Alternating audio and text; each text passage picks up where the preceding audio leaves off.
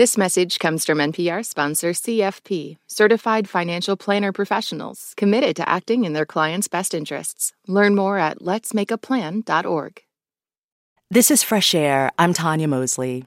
Jada Pinkett Smith's new memoir begins at the top of a mountain, suicidal and in search of healing. Yes, as a successful film and television star, Jada Pinkett Smith had experienced success beyond her wildest dreams. But what it took to get there, growing up fast and reckless in Baltimore, Maryland, suppressing past traumas, she never really saw herself living past 40. In her new memoir, Worthy, Pinkett Smith contends with the ways she coped in life, growing up with parents who struggled with drug addiction and the choices she made to survive. She takes us through her career and the inner workings of Hollywood as a young Black actress in the 90s and 2000s, and she shares new details for the first time on what she calls a highly misunderstood narrative about her marriage to famed actor Will Smith. Jada Pinkett Smith is an actor, singer-songwriter, talk show host, and producer. She has appeared in more than 20 movies throughout her career, including Menace to Society, Collateral, The Matrix Reloaded, Revolutions, and Resurrections. Jada Pinkett Smith, welcome to Fresh Air. Thank you. Your book begins in 2012, shortly after your 40th birthday. You're alone and afraid and fragile. And this is new information for those who know your persona because you come across as so strong, so sure in yourself. You had done so well with this keeping it moving kind of attitude. What was it about 40 that was the turning point for you? I just hit a wall, and I think not seeing anything in front of me, no future, nothing. It's like I'd never seen my life past 40, but up until that point, I'd been really in a deep struggle with depression, and I really felt a lot of shame around that too, because I felt like how everybody else felt around me. Like, you have everything. What is wrong with you? And when you say you didn't see a future past 40, was it because you didn't even see the life that you had created thus far and as something that was attainable? You had no...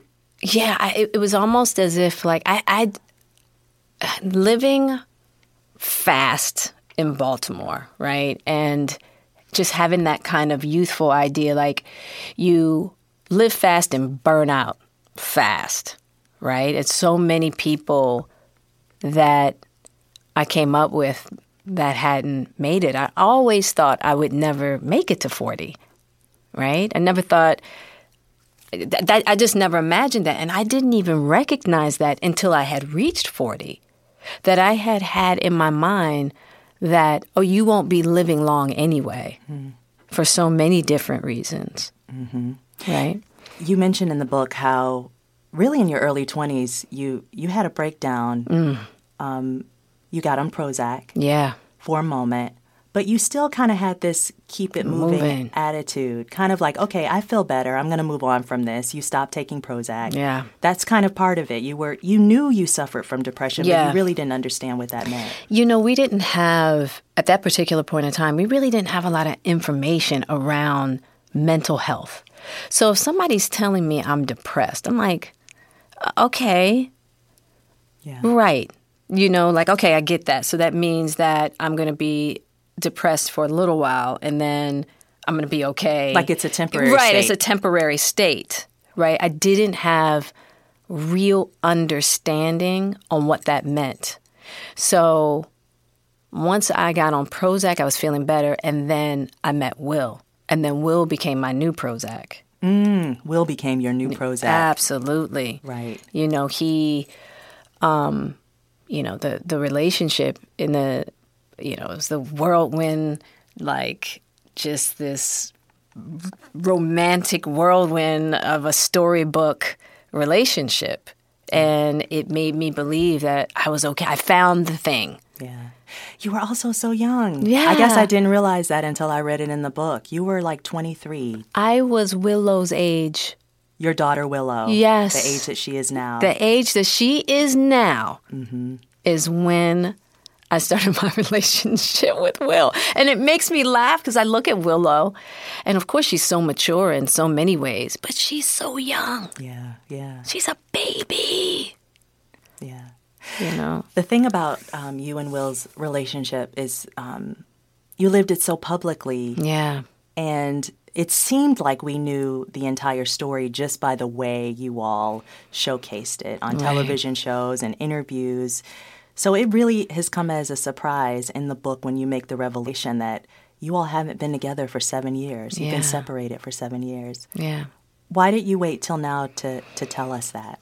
Oh, I really needed to work through a lot of anger and resentment. You know, towards him, towards me feeling like I never got the relationship I wanted. You know, like I helped you do everything you wanted to do, but I couldn't get the relationship. I couldn't make this masterpiece of connection between us, right? And I did not, because it's funny about Will and I. Even if the marriage wasn't working, there was still this level of friendship and deep connection between us, right? And so you have these two things going on at once. It's like, okay, trying to have you as my husband is freaking impossible. And then at the same time, there's this thing that we have that we can just, it's almost like we are made to deal with each other's You know what I mean? It's like we're kind of assigned to each other, if that makes any sense, in regards to working through our traumas. It's like we really know how to hold space for that. And so when we decided to go our separate ways, I realized I really needed some time to figure me out. And I didn't want to make a bloodbath of our separation. The thing about it, though, is that there were little hints, little inklings over the last few years on your show, Red Table Talks. Yeah. You guys sat down with each other to talk about an entanglement, a relationship that you had with another person during a separation. But you stopped short of saying, but we're still separated. I just want to go back, though, to what you were saying about you couldn't have the marriage that you wanted. Mm-hmm. Had it always been that way, or was there a moment in time when it became clear that you two both wanted different things? I think that, yes, we both wanted different things, but the things that we wanted weren't reasonable. We both came in to our relationship with really romanticized, idealized concepts, right? Going in different directions. Oh, give me an example of what you mean by that. So Will really believed that, okay, if I make it big in this world, I can provide everything for you and the family. And for him, that is the biggest love language. Right, protect and provide. Yeah, right. That was his biggest love language, and my whole thing was like, but no. We need you and I. We gotta have this. We gotta have this connection. Like all of that is taking you away from this masterpiece of connection I'm trying to create. Mm-hmm. Right. So we both had really false ideas, and this is a really universal problem, right? It's not unique, right? And so, we both had these like really false ideas that we're both very strong-willed. And so really trying to pull at each other constantly. That's where that power struggle comes in. No, my way is the right way. No, my way is the right way. If you don't have this roof over your head, there's no place to love, all of that, right? And, we just refused to really look at ourselves. Because at the end of the day, what I had come to realize in this time of separation is that there was no masterpiece of connection to make without me having a relationship with myself. I couldn't look to Will to be the substitute for my relationship to myself, an intimate relationship with myself. You all were just such the representation of Black love. Right. And you were on the Oprah show, I remember, and you had your 2 young children there. Yep. And I think Willow came out with a purse. Yes, and our two teeth were missing. Mm-hmm. But you all seem to exemplify, like, the possibilities. Absolutely. And you seem so sure about your love and your connection. Do you, in hindsight, regret those times? Absolutely not. Yeah. No. Because it was true at the time? It's true still today. It was true at the time, and it is today, right? And it's looking for the authentic construct, the authentic paradigm, right? And it's like at that particular point of time, of course, we had our issues, but we love each other. Yeah. And you were still striving. And we were still striving. And even today, listen, the relationship this new path that Will and I are on is not probably going to be that which is in the ideal. What do you mean by that? Meaning like, maybe I will still keep my house and, live separate. I don't know yet, right? Because we are still in that process of like healing. Because since what happened at the Oscars, that actually brought us closer. Okay, let's talk about it.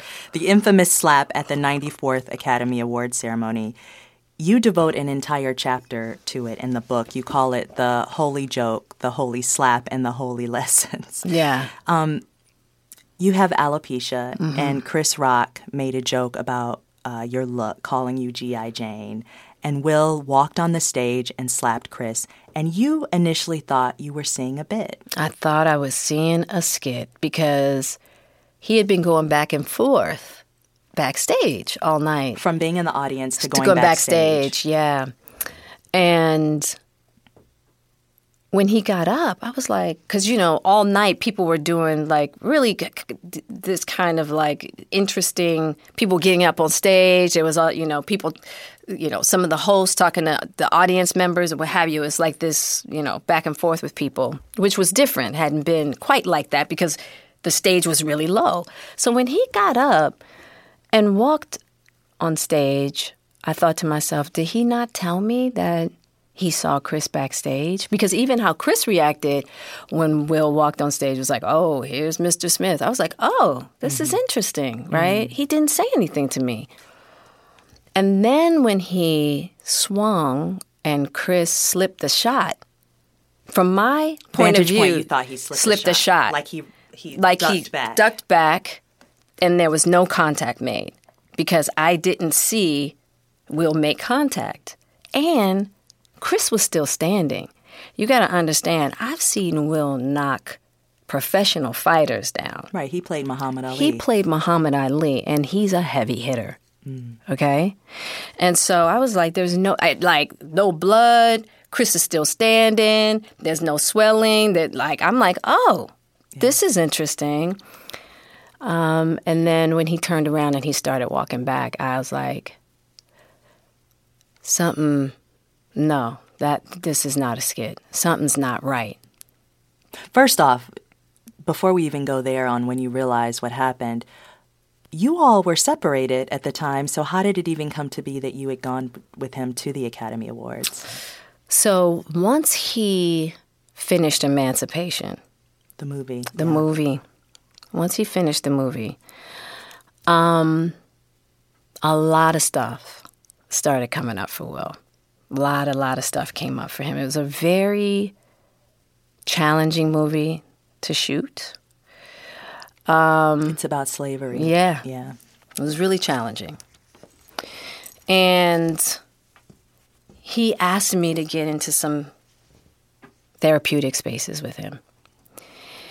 And at first, I was a little hesitant, and then I was like, nah, this is about healing. Because at that particular point, let me tell you, I've gone back and forth over and over again about, nah, we're getting a divorce. No, it's just like this back and forth with me. And So when he asked me, I said, okay. And so we started doing some really deep work. Deep therapy. Really deep stuff, like in ways that we had never. Like what? Like talk therapy or? It was talk therapy. We did some plant medicine together. We did a whole lot of different modalities of therapy. And it was deep, right? And we were really like making some really deep headway. And so when he got nominated, he was like, there's nobody else I want to experience this moment with. Mm. Would you be willing to be by my side during this time? And I was like, absolutely. Mm. Because no matter what, Will and I are always family. That's not going to change, ever. Right? And so, I said, yes, I will stand next to you. I will be there with you because, of course, I want to experience this with you too, But I was very aware of what he was dealing with behind the scenes, which nobody else, was really privy to. A lot of what he was dealing with within therapy with you had learned, and you knew what he was dealing with. Why do you think he did that? Why did he hit Chris Rock? I got to leave that for Will. That's his story to tell. It's his journey. And I think that he will, but that's his story. What have you come to about it? Well, it was really interesting. It was quite a social study for me in regards to all the assumptions that were made and because somehow you were vilified in all of this. Yeah. Well, it's very interesting, how a woman who is seemingly so irrelevant can be so culpable at the same time. It's like... What do you mean by irrelevant? So that's one of the lines that I have in the book. It's like, people love to... make Black women feel that they don't matter. You know what I'm saying?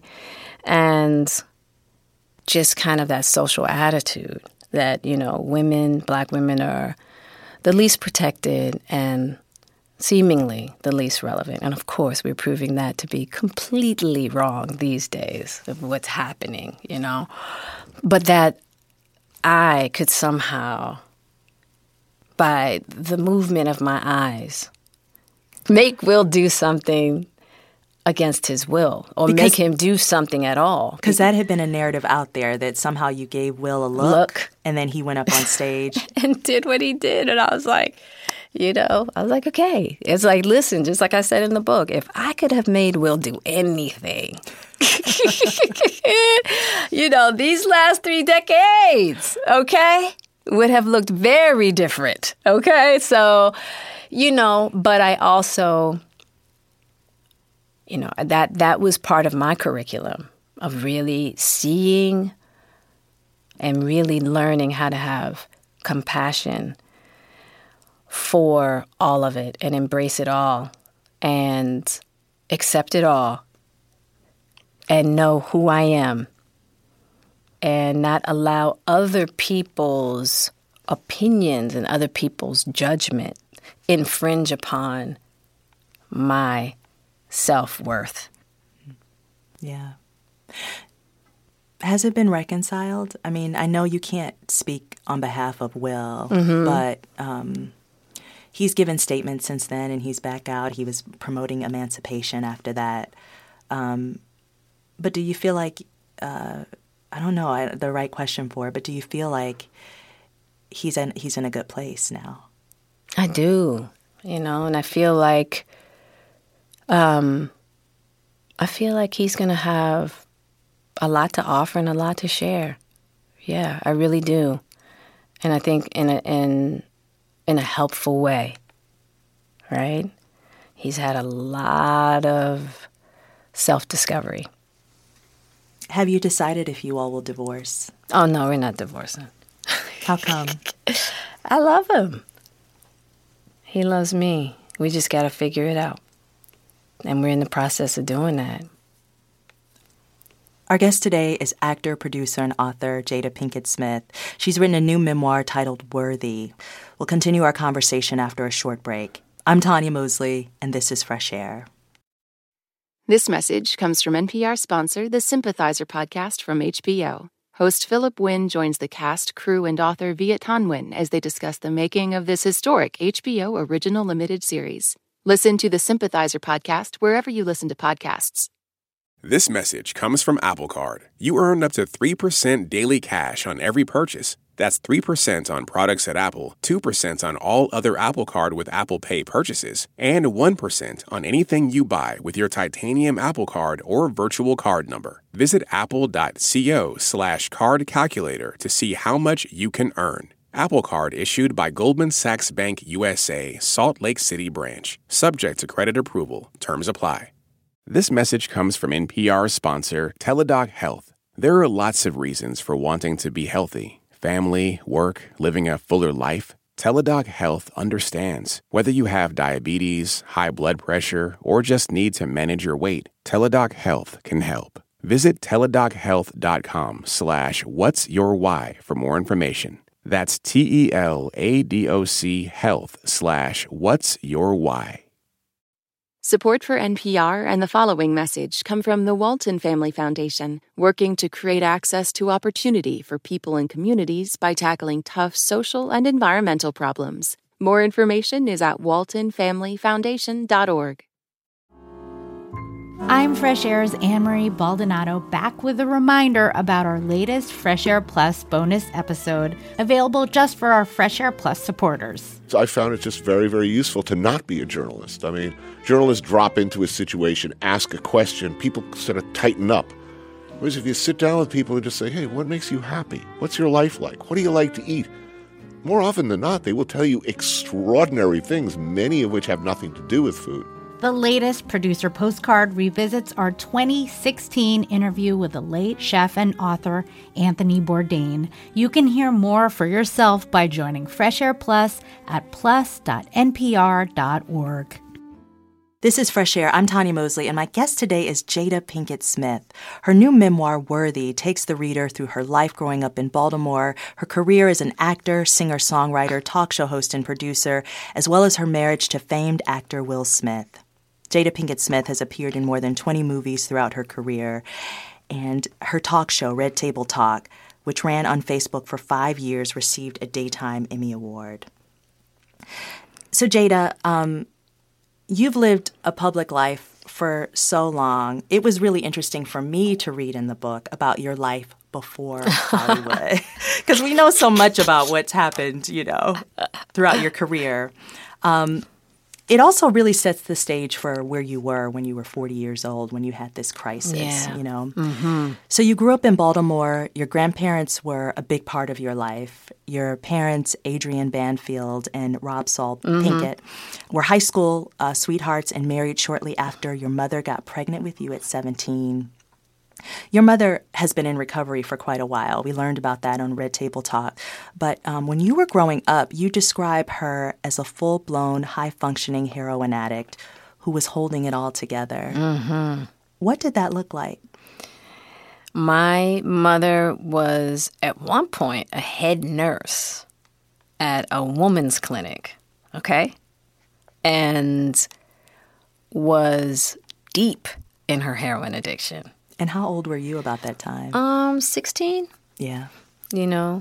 And you would see my mother and she would be really well put together. I mean, sharp, beautiful. You wouldn't really recognize her level of dysfunction unless you were inside her world. And you were inside her world. I was inside her world. But on the outside, never know. You, after watching her, said to yourself, what is going to be my hustle? Yeah. You knew you were creative, you liked lots of things, you were an actor, you were going to this wonderful school where you were acting and auditioning for things, but you also were selling drugs. Mm-hmm. And I want you to paint a picture for us of how selling drugs would seem like a viable option for you at that age. Oh, yeah, because, you know, in our environment, we didn't have doctors, lawyers, you know, professionals, you know, that were in our neighborhoods, right? That were like, that's how you do it. Like that person over there, we had hustlers. So they were the role models. They were the role models because they had the cars, they had wads of cash, they had, you know, protection and security. They were loved, all of that, right? And so for me, I was like, I want that. I want it now. And it was something that you could have instantly, right? And so, you know, in my mind at that time, that's what I believed. I needed to have power, safety, security, love. What were you selling? I was selling crack cocaine. At one point, you felt like, okay, I'm going to be a queen pin. Mm-hmm. You were really deep into it. I was. What did that look like? You were going to school by day, and then what? Yeah, going to school by day, sometimes leaving school in the afternoon and making runs, and then, you know, come back. Like, school for me, I came and go as I pleased. That was just, you know, I mean, thank goodness that the faculty there really saw my potential. And my high school diploma was literally a gift because they were just like, get out of here, get to North Carolina and do something with yourself. Right, because you went on to North Carolina School of the Arts. But did you ever feel conflicted knowing that your parents struggled? Never. Yeah. Never. Because when it's we grew up in a war zone. So here's the deal. Drugs was going to be part of your life, okay? You could use drugs. You could be a drug dealer's girlfriend. You could sell drugs. There was no not having a relationship to drugs, right? And so you just figured out, okay, well, what relationship do you want to drugs, right? And I'm not, of course, when I think back in hindsight, in the mindset, the clarity that I have now, it's just like, what is that? And I have remorse for a lot of my activity back then, you know? But at that time, I was so immersed in a different mindset and in a different kind of environment, you know, that there was this level of survival for me. You know, and so you survive by any means. You survive by the resources that you think are right there. I mean, it was such a pivotal time period for you, graduating high school, this moment before you went to college, because you were making this choice for yourself. Like, am I going to be a queen pin? Am I going to sell drugs to continue to make money? Because you were making some good money. You were able to have your own car and do the kind of things you wanted to do. But you had two near-death experiences that kind of got you out of that mindset. Well, they were definitely the ones I wrote about, yes. So. You had more that you didn't write about. Man, those, yeah. I mean, but it was an everyday thing. You know, it was an everyday thing to almost look death in the eye. Absolutely. Yeah. And it's so hard for people to understand that that's not from that, you know. A lot of people, when they read the book, and they go, you know, how did you, like, weren't you afraid? And it's very hard to explain, like, I know that experience seems extreme when you read it, but in relationship to everything that was going on in that world, that's lightweight. It's not extreme. It's not unusual. It's not like, oh, my God, I can't believe you had to 9 millimeters to your head. It's just kind of like, oh, I'm glad you made it out of that, shorty. I'm glad. In so many ways, I understand what you're saying. Yeah. But can you describe a little bit more when you say it was a war zone? You know, I mean, going to clubs, you knew there was going to be a shootout, but we went anyway. Hands down, there was going to be a shootout. You're going to hit the floor. You're going to be running. Somebody is pulling out a gun, and you know that. That's entertainment. And you like, it's cool. You like, you just ready because you're not going to miss the party. You're going. What do you think that is? That's you just develop a certain mindset that is programmed to accept what you have. And also that you just might die because you don't expect to live. You don't expect to live. So it's like you're going to sit in a house. It's like that's part of it. I have friends that listen, funerals, we were going to funerals like barbecues. We were going to funerals like barbecues. And I mean, young people my age, that's just what it was. I mean, I can't even tell you the amount of friends that I've lost. You know, I've had so much loss in my life.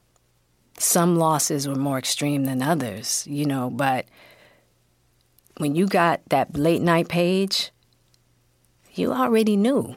You know, if your phone was ringing late at night, you already knew. Somebody had died. Somebody, right? And so, you know, that was just, and I wish that we talked more often about, and I think we are now, you know, we pay a lot of attention to the violence that happens with men. But when I was coming up, so many women, you know, that were found their demise at the hands of violence. You know, that I still think we don't talk about it enough, you know. It's part of why you hit a wall at 40. Yeah, and probably why I also had that breakdown at 2021, because I wasn't allowing myself to deal with any of it. You know, I didn't allow myself to deal with the level of loss, trauma, all of it. Let's take a short break. If you're just joining us, my guest is Jada Pinkett Smith. She's written a new memoir called Worthy, which chronicles her life growing up in Baltimore, her career in Hollywood, raising children, and her marriage to famed actor Will Smith. We'll continue our conversation after a short break. This is Fresh Air. This message comes from NPR sponsor BetterHelp. When you keep your stress bottled up, it can eat away at you. Therapy is a safe space to get things off your chest and to figure out how to make them better. Try BetterHelp Online Therapy, designed to be convenient, flexible, and suited to your schedule. Get it off your chest with BetterHelp at betterhelp.com/NPR today to get 10% off your first month. This message comes from NPR sponsor MassMutual. According to Calendar.com, the average person schedules just 4.5 hours per year on finances. MassMutual gets it. Life is busy. If you can't find time to plan your financial future, find someone who can, like a MassMutual financial professional. For the last 170 years, they've helped people plan for retirement, college tuition, and any other short or long-term financial goals. Learn more at MassMutual.com. Support for this podcast comes from the Neubauer Family Foundation, supporting WHYY's Fresh Air and its commitment to sharing ideas and encouraging meaningful conversation. Today we're talking to actor, producer, musician, talk show host, and author Jada Pinkett Smith. She's written a new memoir titled Worthy. Pinkett Smith has appeared on television and more than 20 movies throughout her career, including Menace to Society, Low Down Dirty Shame, Collateral, and the remake of The Nutty Professor. She also hosted for 5 years the daytime Emmy Award-winning show on Facebook, Red Table Talk. You seem to have this way of knowing what works for you. I think I laughed out loud when I saw that you turned down being the best friend for the hit sitcom Blossom. Yeah. You were going to they offered you that role. What made you know that something else was better for you? You turned it down, Instinct. Not having anything else. Instinct. That's part of where that street confidence, right? It was like your instinct. At that time, my instincts were so dialed in. Any environment I went into, the first thing I would do is dial in my instincts, right? And so I just knew. And I just knew, first and foremost, I was like, I can't play a 12-year-old. Because how old were you at the time? I was 19. They wanted you to play. And I was a wild 19, you know what I mean? And I was like, I can't play 12. And I remember my agent at the time, Nancy Rainford, she was like, oh, Jada, opportunities like this don't come by all the time, you know? And I just knew, I was like, Nancy, ooh, just ride with me on this. And she did. She did. She trusted me. And then within 2 weeks, different world. A Different World. Yeah. Which was a spinoff from The Cosby Show. You went to audition for a role that was a temporary role on the show. It was just kind of a role that was a walk-on the show. But you met Debbie Allen. Yeah. She wrote a character based on your life. She did, Lena James. And she was like, I went and auditioned for a college student that had contracted HIV, and it was a starring role for one episode. And she, you know, after I did my audition, she said, tell me about you. Where are you from? Tell me about your life. So, you know, we got into this conversation. She was asking me questions, and, you know, and I was like, and I'm going to be the next Debbie Allen. Like, I went to Baltimore School. You're in front of Debbie Allen saying, I'm going to be the next you. Yes. Yeah. And she cracked up. And so, you know, when it was all said and done, she said, I'm not going to give you this role. She said, but I'm going to bring you on this show as a series regular. That was your big break. That was my big break. Yep. You also write, though, I mean, and you touched on this, but the way that you were treated in Hollywood during those early days, you describe it as being kissed on one cheek and then backhanded on the other. Mm-hmm. What did that look like? You know, Blackness was celebrated on screen, but Blackness was not celebrated off screen, right? And so that was one part. And then the other was, you know, I was really rough around the edges, you know. And so there was always something wrong with Jada.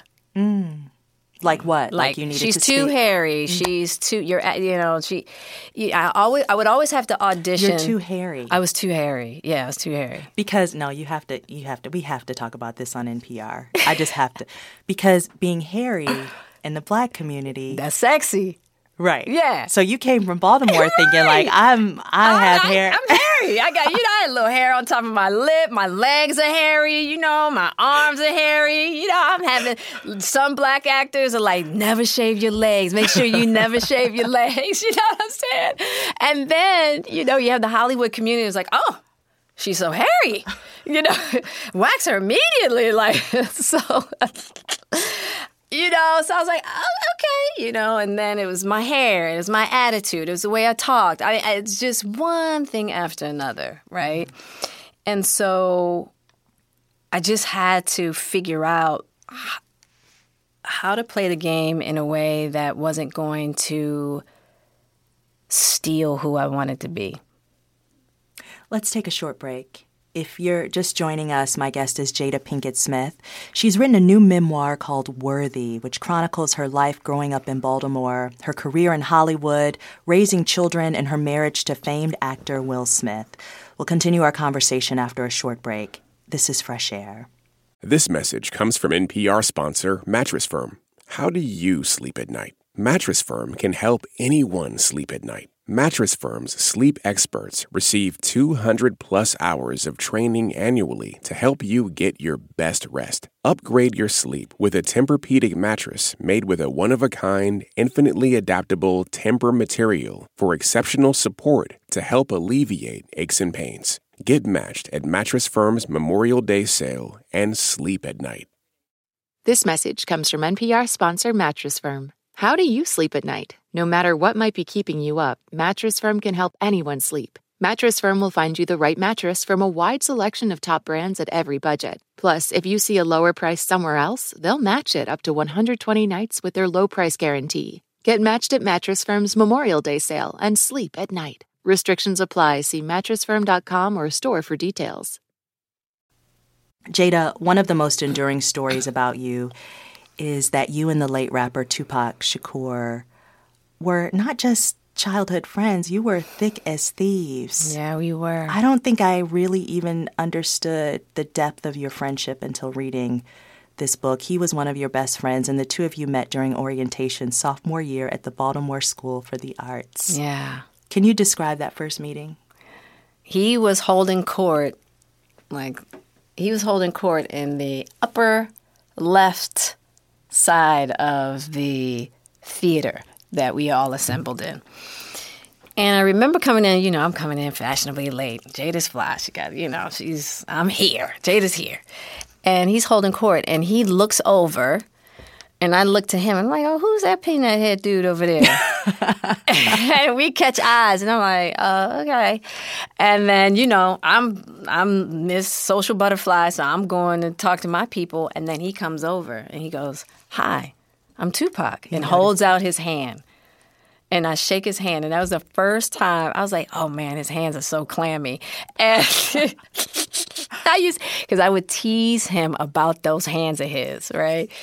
And we were inseparable from there. It was as if we had known each other, as if we knew each other. It was crazy. It was just like... Instant. It was instant. Little known fact, he wanted to make a female rap group and have you in it. Yes. And he succeeded. He had me part of the female rap battle group. And I did one rap battle because I couldn't rap at all, okay? And I did one rap battle. We won, and I was like, that's it. I'm not going to, because he was so Was hardcore. It freestyle, or was it? No. What was it that you guys did? He wrote it? Yeah, he wrote me a rhyme. Wow. And I found, when I was writing the book, I had to go through like all of my letters and what have you. And I still have letters from him, like from high school. And so I found a rap that he had written for me during that time, and it was awful. It was an awful rap. It was terrible. I was like, what? But he probably had to really simplify it because I just couldn't rap. So, by today's standards, when we hear letters, we think, wow, that you only write letters if it's romantic. But back in the day, that's how we communicated. That's right. We didn't have texts and emails. We had letters. Right. Yeah. Your relationship with Tupac wasn't romantic. No. Yeah. That's something that is, I think when people hear a guy and a girl so connected in the way that you guys are or were, how would you describe it then? I think some relationships you just can't really give a title to.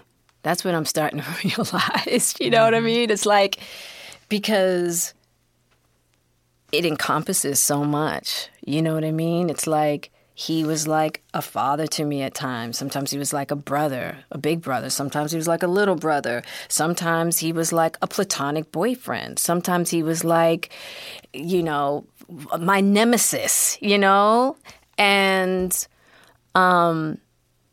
he was so many things to me. When he wrote the song Dear Mama, which is still an anthem for imperfect mothers. All of us are imperfect mothers, Absolutely. Really. But he sent it to you to listen to. Yeah. And what did you think about it when you first heard it? I loved it. He was a little concerned.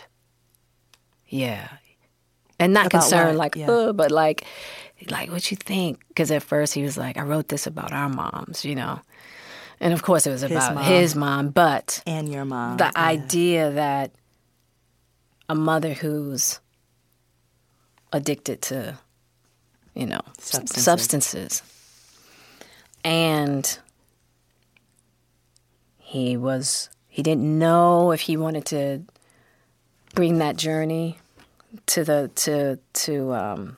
his music. And I just thought it was so beautiful. It was so honest, but yet it was like this beautiful acceptance, of just of it. Of imperfection and love, a mother's love. Yes. And I was just like, wow. I was like, Pac. I said, I think your mom is going to love this, and I think this is the best song you've written so far. You know, it's just like, I just fell in love with it. Do you still feel that when you hear it today? I do. Every time I hear Dear Mama, I remember him calling me. And I visualized the cassette tape. Because it was on tape. Yeah, it was on tape. I visualized the cassette tape. The last time you all saw each other, you had a fight. It was an argument. Mm-hmm. You all never spoke again because a year later he was murdered. Mm-hmm. It's one of your biggest regrets. I don't know if I would call it a regret. It's definitely a big lesson, right? Because everything, I don't really have regrets. I can have remorse. Situations can give me big lessons. That was a big one, you know? What was the lesson? You know, just a lesson around pride and taking time for granted and thinking, you know, I really thought Pac was invincible at that time. He had been through so much, right? And he had survived so much already. Things that people know, things that people don't know, but he had survived so much. And I never thought in a million years that we would have that argument and that he would be shot and actually die. You know, so I really learned not to allow my pride to keep me from communication and reconciliation, right? And so even now, as morbid as it might seem, like if I'm in a deep conflict, the first place I go to, if I'm in a deep conflict with somebody, I go, if you were on your deathbed, or if this person was on their deathbed, would this moment matter? And most of the time is no. Unless I got some real strong pride around. You know what I mean? But most of the time it's no, and that rectifies it right there. Yeah. Do you ever think about what your friendship would have evolved to had he not been murdered? Oh, yeah. One thing's for sure. I do believe he and Will would have been really good friends. I do. I really believe that. I believe they would have been really good friends. They would have had a lot to offer each other. A lot to offer each other. I think he would have adored my children. I think one thing that people don't know about Tupac is that he loved kids. He loved kids. He loved children. He loved children. And it would have been nice to see, you know, his daughter or his son. Yeah. Jada Pinkett Smith, thank you so much for this conversation, and thank you for your book. Thank you. Thank you. I appreciate it. Jada Pinkett Smith's new memoir is titled Worthy. On the next Fresh Air, the legal group that's become the conservative Christian movement's most influential arm. The Alliance for Defending Freedom's victories include overturning Roe v. Wade, and current goals include a nationwide ban on the abortion pill and limits on LGBTQ rights. We'll talk with the New Yorker's David Kirkpatrick. I hope you can join us. You always was committed. A poor single mother on welfare. Tell me how you did it. There's no way I can pay you back. But the plan is to show you that I understand. You all appreciate it. Don't you know we love you, sweet dear mama. Place no one above you, you all appreciate it. To keep up with what's on the show and to get highlights of our interviews, follow us on Instagram at NPR Fresh Air. Fresh Air's executive producer is Danny Miller. Our technical director and engineer is Audrey Bentham. Our interviews and reviews are produced and edited by Amy Salad, Phyllis Myers, Sam Brigger, Lauren Krenzel, Heidi Saman, Anne-Marie Baldonado, Teresa Madden, Thea Challoner, Seth Kelly, and Susan Nyakundi. Our digital media producer is Molly C.V. Nesper. Roberta Shorak directs the show. For Terry Gross, I'm Tanya Mosley. And there's no way I can pay you back. All that sitting and swiping, Your body is adapting to your technology. Learn how and what you can do about it. I really felt like the cloud in my brain kind of dissipated. Once I started realizing what a difference these little breaks were making, there's no turning back for me. Take NPR's Body Electric Challenge. Listen to the series wherever you get your podcasts. This message comes from NPR sponsor Viking, committed to exploring the world in comfort. Journey through the heart of Europe on an elegant Viking longship with thoughtful service, destination-focused dining, and cultural enrichment on board and on shore. And every Viking voyage is all-inclusive with no children and no casinos. Discover more at Viking.com.